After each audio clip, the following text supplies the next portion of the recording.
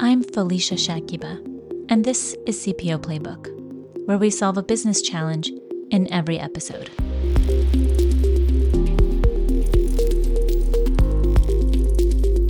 With AI's swift-moving integration, organizations are grappling with the reality that many are falling short. According to Harvard Business Review's Building an AI-Powered Organization, a mere 8% of firms engage in core practices that truly support widespread AI adoption. The root cause of this challenge lies in organizational culture, which determines the speed and direction of progress. And the critical factor in shaping this culture begins at the very top, with the emerging leadership role, the Chief AI Officer. This position is still in the process of definition and evolution. In this episode, we unravel the Chief AI Officer's responsibilities and gain insights into the hurdles this position faces. Our guest today is Matt Lewis, Chief AI Officer at Inisio Medical, a pioneering organization in the realm of life sciences. Matt, it's a pleasure to have you here today. So happy to be here. Thanks so much for having me.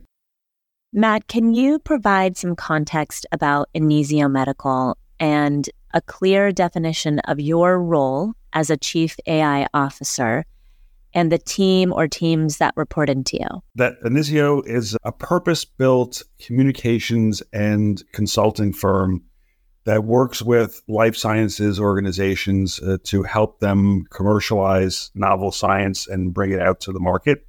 So all the groups that are out there in the ecosystem that have medical science, like the pharmaceutical companies, biotechnology groups, medical device companies, those that are offering digital therapeutics, software as a medical device that help to provide solutions to improve the way that people manage their health conditions and improve their lives. We partner with them when they have science coming out of clinical research studies, clinical trials and the like, to determine the value of that science and then ensure that it can be communicated to different stakeholders like doctors and patients and researchers and the government and insurers, other groups, employers, if you will, so that they can make decisions from that information to hopefully improve their lives.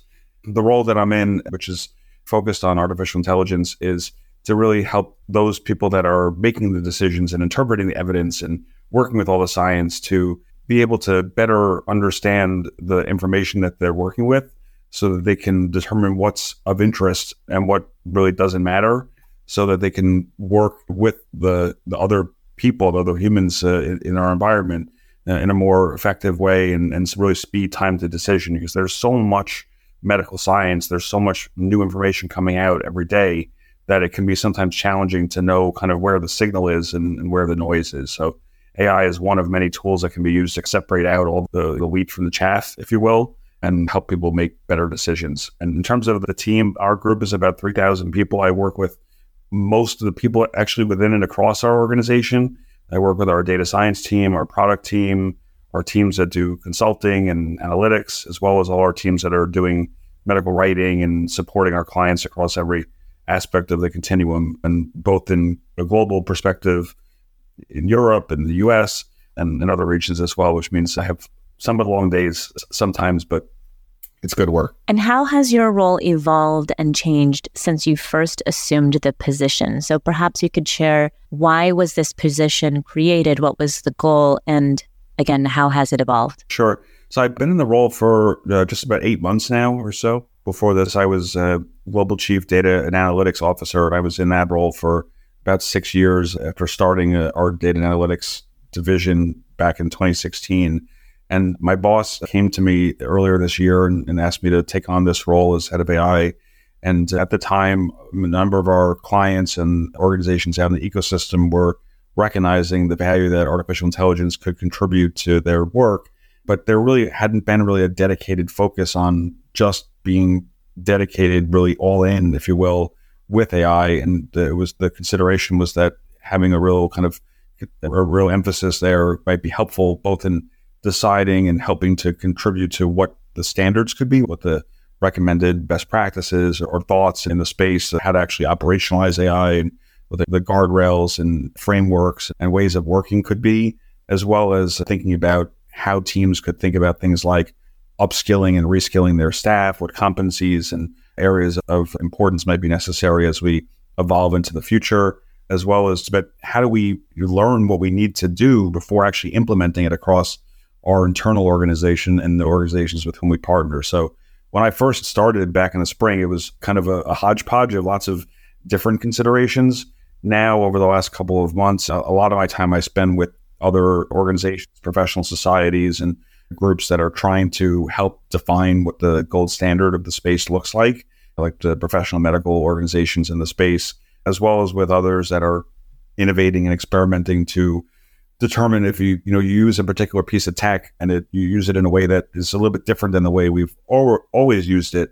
How does it work, and how do we kind of think about the way we work as a resulting kind of aspect of the overall implementation? And that's really important because the way that we think about AI is around something we call augmented intelligence, which is AI only works when the humans that are working alongside it are able to make better decisions, or they think in a more helpful way. It enhances their ability to operate. So it's not meant to kind of replace people or to shift people aside, take their job, so to speak, but rather to kind of allow us to be more effective and more engaging and more helpful in the work that we do. So if people react in a way that is not the way you expect, then that's something that we can learn from. And that a lot of my work is around just helping to explicate or make people aware of what they're learning so that we can grow from that and hopefully contribute more helpfully to the environment, if you will. It sounds like the work has an exponential opportunities, if you will, in what you're doing for not just your own business, but the partnerships that you have. Could you take what you've shared and maybe think about one or two examples of the impact your work is having on your organization's approach to AI? Sure. Yeah, I'll maybe just share an example of one of the pilot projects that we have that are ongoing within the organization. So we're probably running over maybe 300 individual pilots across the organization of about 3,000 people. So when I say pilots, I mean, there are different ways of experimenting with AI. One way could be that someone that's just in the business recognizes that they could potentially do something faster or perhaps more effectively by using something that they're aware of, like, ChatGPT or Bard or Pi or something else, and they just want to try it out. And that's great. We want to encourage that type of curiosity and see how it goes, and see if it works well, then we can tell others about it, or if it doesn't go well, then we can learn why that's the case and tell people not to do that, because we don't want 50 or 100 or 600 people doing the same bad thing if the first thing didn't work. And that we have a lot of that kind of organic experimentation going on. But what we also do is we look at the strategic drivers of our organization, the things that really create a lot of value within and across the value chain for the company. And we see of those things, like, where are the real kind of pain points that we can solve for if we were to introduce a solution that is purpose-built, if you will, that is kind of considered by the organization. And one of these within the work we do happens to deal with like published research. So when scientific data gets to its final point and it's out there for the world to see, it gets into a journal, into a scientific journal, and then doctors and payers and the government and others can see it in its final resting form as a paper, essentially. And to then get access to the paper and then use that reference in the paper for all sorts of different types of materials, like slide decks and things that different organizations use, like presentations at medical meetings. You need the actual paper to be understood and the key points to be summarized. That takes a lot of time, a lot of human time. And the traditional way of doing that is very manual. It's very routine. And it's not the most fun thing in the world, but it's essential, because if you don't have that evidence from the study, then you can't really build a narrative. You can't build a story. So we've approached some of that with a new approach, which takes a more of an artificial intelligence kind of fractional consideration for that, where we apply a machine learning, a deep learning, NLP, and a generative AI standpoint to that. And it takes away some of the drudgery, and it makes the work a little bit different than how people would have approached it. And the AI kind of suggests a way of viewing that same evidence that is very different than how people would have viewed it. It's not better necessarily. It's just different. It's different than how people would have approached the same task. And when we first started talking to the teams, they're like, what is this? Like, this is not how I would have done this if I was given this task, and they had to almost relearn how to do the same type of thing, because the way that people have done it for I've been doing this for 26 years, is a very kind of straightforward approach. And you're trained how to do this as a medical person for your whole career, and you kind of only approach it that way. And when the AI gets involved, it doesn't approach it that way at all. It approaches it a completely kind of unexpected way. And it's, again, not wrong. It's just completely different. And the teams had to almost relearn how to approach the same task by incorporating the AI's perspective into their work stream. And when you do it that way, the task gets done 2 to 3 times faster with about the same level of quality as when it's only human led, if you will. And it's really this kind of like opening up your mindset, opening up your kind of consideration as to what's possible, to not think that the only way to do it is the way you've only ever done it, but to also think of other possible considerations, other paths of possibility, other kind of adjacencies. And when you think that way, it opens up lots of choices potentially that the business and that in this case, the science has to offer, because the AI, while it's trained on a lot of human data and a lot of other content that kind of allows it to exist, it doesn't process and doesn't analyze that content the same way that people do. And as a result, it comes up with suggestions and recommendations and offers ways to progress forward that are often quite different than what we expect. And therefore, it creates a lot of value for us to potentially offer both internally and to our teams. And how long is a typical paper, or range, would you say? Yeah, so a paper is typically about 16 pages. It has a lot of very heavy medical jargon and text in it. It might have, between 100 and 200 references or citations that are in the back end. And within the type of work that we do, where we're taking a lot of those types of papers and putting them into final formats like slides or other deliverables that teams utilize, you might see a lot of those types of things included as part of the actual asset that someone, engages with. So the teams are very to the work, day in, day out. They're used to it and they expect it to be done a certain way. So when they see it done in this kind of new fashion, if you will, it almost does feel wrong. It doesn't feel like it can possibly be done any other way than it's the way it's only ever been done. So a lot of our training, a lot of our kind of skill development or competency development is on what might be called like lateral thinking, or an aspect of systems thinking.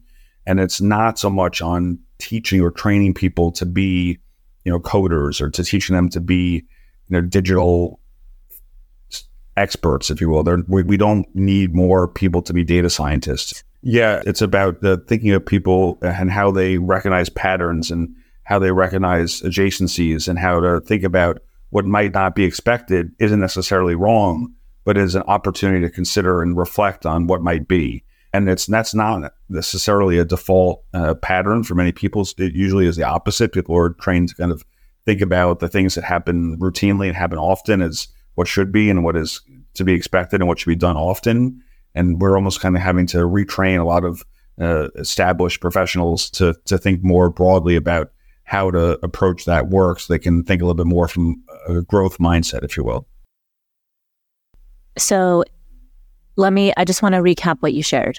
So you're taking a large set of very heavy medical jargon, qualitative data, being able to quickly digest it and have the output be more suitable to present to various audiences. So they could in turn also leverage this qualitative data in a way that makes more sense for whichever audience you're presenting to, right?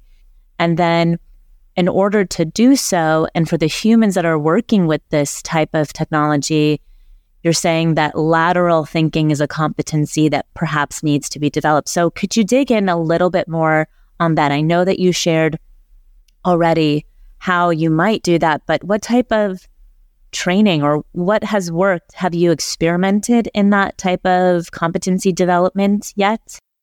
Yeah, it's still early days. We have done a little bit of that. We have a group of individuals within and across our organization that are essentially early adopters. They're people that have kind of raised their hand and indicated that they want to be deeply engaged in the space, the tech They want to be, involved in pilots. They're already doing a lot of this, but they haven't been officially recognized as such.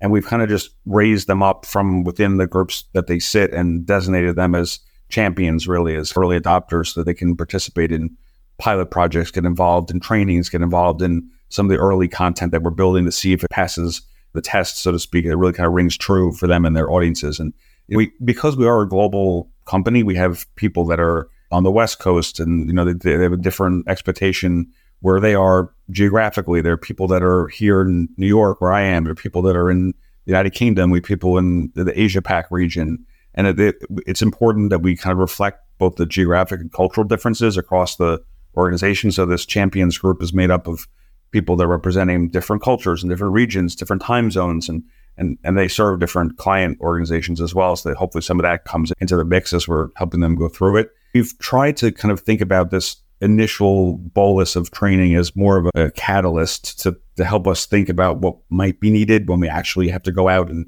train the full organization in 24 or in the later years to follow, rather than how can we really effectively train this smaller group now and then just be done with it, as it were.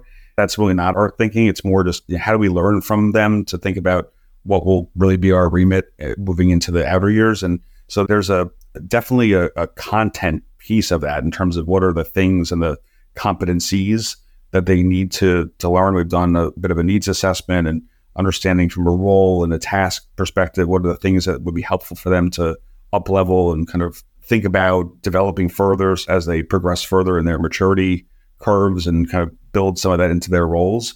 But we've also started thinking from an affective perspective, what are some of the things that they might need to be exposed to potentially, both as managers and responsible kind of subject matter experts in the business, as well as when they're coming into contact with their clients, their customers, and other people within the group, like their direct reports, their managers, and who may have a less kind of expert familiarity with the tech. They might get asked questions that are a bit uncomfortable or that happen to be a little emotional, if you will. And how can they be prepared for those conversations, which are less about the content and more about some of the affective or emotional qualities? And people ask questions about, is this something that is likely to take my job, or is it, what does it mean for AI to have a role as a colleague versus a human as a colleague, and things like that. So we're trying to give people a little bit more consideration around things like sensitivity training, and how do they be comfortable in ambiguity, and how do they work through situations where it's not as much just what they know, but kind of how do they express in a situation that is highly variable as it's still kind of progressing forward. So the bigger picture around the strategic enablement and training and all the rest definitely has a competency core to it, but we're also making sure that it has a cognitive piece, but is also complemented by an affective component. That's interesting. I think that there's so much to do around the soft skills and understanding how to work with AI technology in that realm. I want to ask, looking into the future and as a leader, how do you envision the role of Chief AI Officer evolving as AI technology continues to advance? Sure. I know there's been a lot of attention on the role this year. I imagine there'll be some continued discussion as the years progress. I've seen my own role kind of evolve over the last 8 months somewhat significantly. Both when I first started talking to folks about what I did back in the spring, I had maybe 2 or 3 work streams around education, internal and external. I had this experimentation work stream, and then a bit around actually building generative models, deploying them in the field that is in cloud environments, so that folks could understand how their local environment could be influenced by something that was bespoke to them. And then as the summer progressed and the fall took on, it started growing. Now I have 5 or maybe 6 work streams. It's getting more complex, but also hopefully having more of an impact on the enterprise.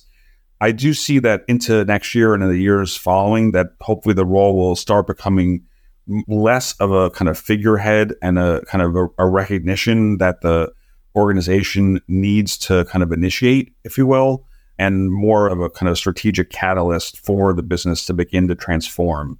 Because I think we're starting to see that as the government, both in this country and abroad, begins to stand up policies and laws and regulation around artificial intelligence, that a lot of organizations are starting to say that the way in which we work, the products and services and solutions that we offer will likely be transformed through a lens of artificial intelligence. And the chief AI officer will hope to kickstart or initiate a lot of those conversations. It's not possible, and I don't think it should be desired, that I or anyone in that type of role could be in all those conversations or could even know what all those conversations are about or taking place. It wouldn't be possible for everyone to be everywhere all at once, kind of, so to speak. But I think if the role can evolve into being a thought starter and someone that helps to initiate what's possible, then I think it'll be really useful for the enterprises and entities that are so aligned. Awesome. And Matt, how do you create a successful project within the business? How do you pilot that? Yeah, it's a great question. And I think I actually had a post on this on LinkedIn just maybe yesterday where I suggested that a lot of people are kind of throwing generative AI at all the wrong things, which, is kind of like a natural consideration for many people to do because it's out there and it's robust and it's sexy and it's, oh, cool, I have this neat technology. Let me see how it works on X. But in the enterprise and in a large organization or any organization, that's probably not the best thing to do because using generative AI on anything, there's an opportunity cost of your time, first of all, of doing something else. And also you have to think about if the project doesn't go well, then you're creating some negative perceptions of the technology that are then out in the water, if you will, for everyone to then parse and interpret. And they think that perhaps it's not as robust as it could be, and that'll forever color their perceptions moving forwards. Everything does have an implication, and we need to be mindful of the choices we make, whether they're aligned to the right objective and also what the implications might be. It's in our environment, and the one that we support it's a very pragmatic consideration. Everything is starting with the outcomes at the forefront, so really kind of beginning with the end in mind. We start by thinking about what are the KPIs or the strategic imperatives that the organization is looking to accomplish first. If you can't quickly describe why this matters to the business, and that could be different for every company. It could be that they really want to improve efficiency. They want to improve productivity. They want to show that something's more effective. Or it could be that they have an organization where they're bleeding talent to a direct competitor or to 3 direct competitors, and they want to focus really much more on engagement and keeping people engaged and enjoying the work that they do. But if they can't describe what the KPIs are, or what the strategic drivers are of the business, then they should probably spend a little bit more time thinking about those aspects first before they come to the table and thinking about experiments and projects using generative AI, because generative AI extends, enhances, amplifies, and complements the ability of humans to do our work better. It can't replace that work and it can't create the work. But once you identify what a driver should be, then it's a good understanding first of what a reasonable expectation could be. And hopefully, if you're with a team that knows their work well, they can put together an a priori baseline that says, if we didn't have AI, the way we normally would do this would look like this. Step 1 would be as follows. Step 2 is here. Step 3 is there. Maybe it goes all the way to step 8 or 10 or 40, whatever it is. And if in a normal environment without AI, we could expect to achieve 20% savings or a 40% improvement or a 90% whatever in terms of the margin. With AI, we expect when we juxtapose that on top, those numbers are going to look like this. And then there's a reasonable follow-up over the course of the pilot of the project to see whether that's possible, and some training for all involved prior to implementation, during implementation, and following to see what actually worked.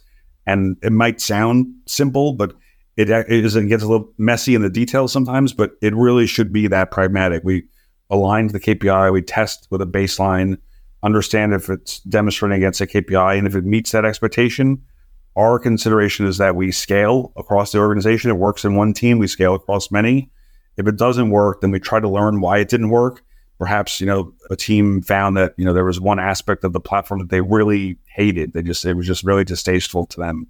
And they, only used a small fraction of what was possible. They didn't use the whole thing. And then as a result, the pilot didn't work. So we had to go back to the drawing board and kind of figure out how to make it work for everyone. Or maybe it just actually didn't work. A lot of these things sell, a great story, but when it comes time to implement them, they fall flat in the real world. So we end up deprecating those and killing them. But I think it's adding and exercising a measure of discipline that is on top of some good business sense and then seeing kind of what works. Absolutely. I agree. Matt, I think we have certainly started a conversation that will have to continue, and I'm excited to see how your role evolves over the next few months. Thank you so much for being here. If today's episode captured your interest, please consider sharing it with a friend or visit cpoplaybook.com to read the episode or learn more about leadership and talent management. We greatly appreciate your rating, review, and support as a subscriber. I'm Felicia Shakiba. See you next Wednesday, and thanks for listening.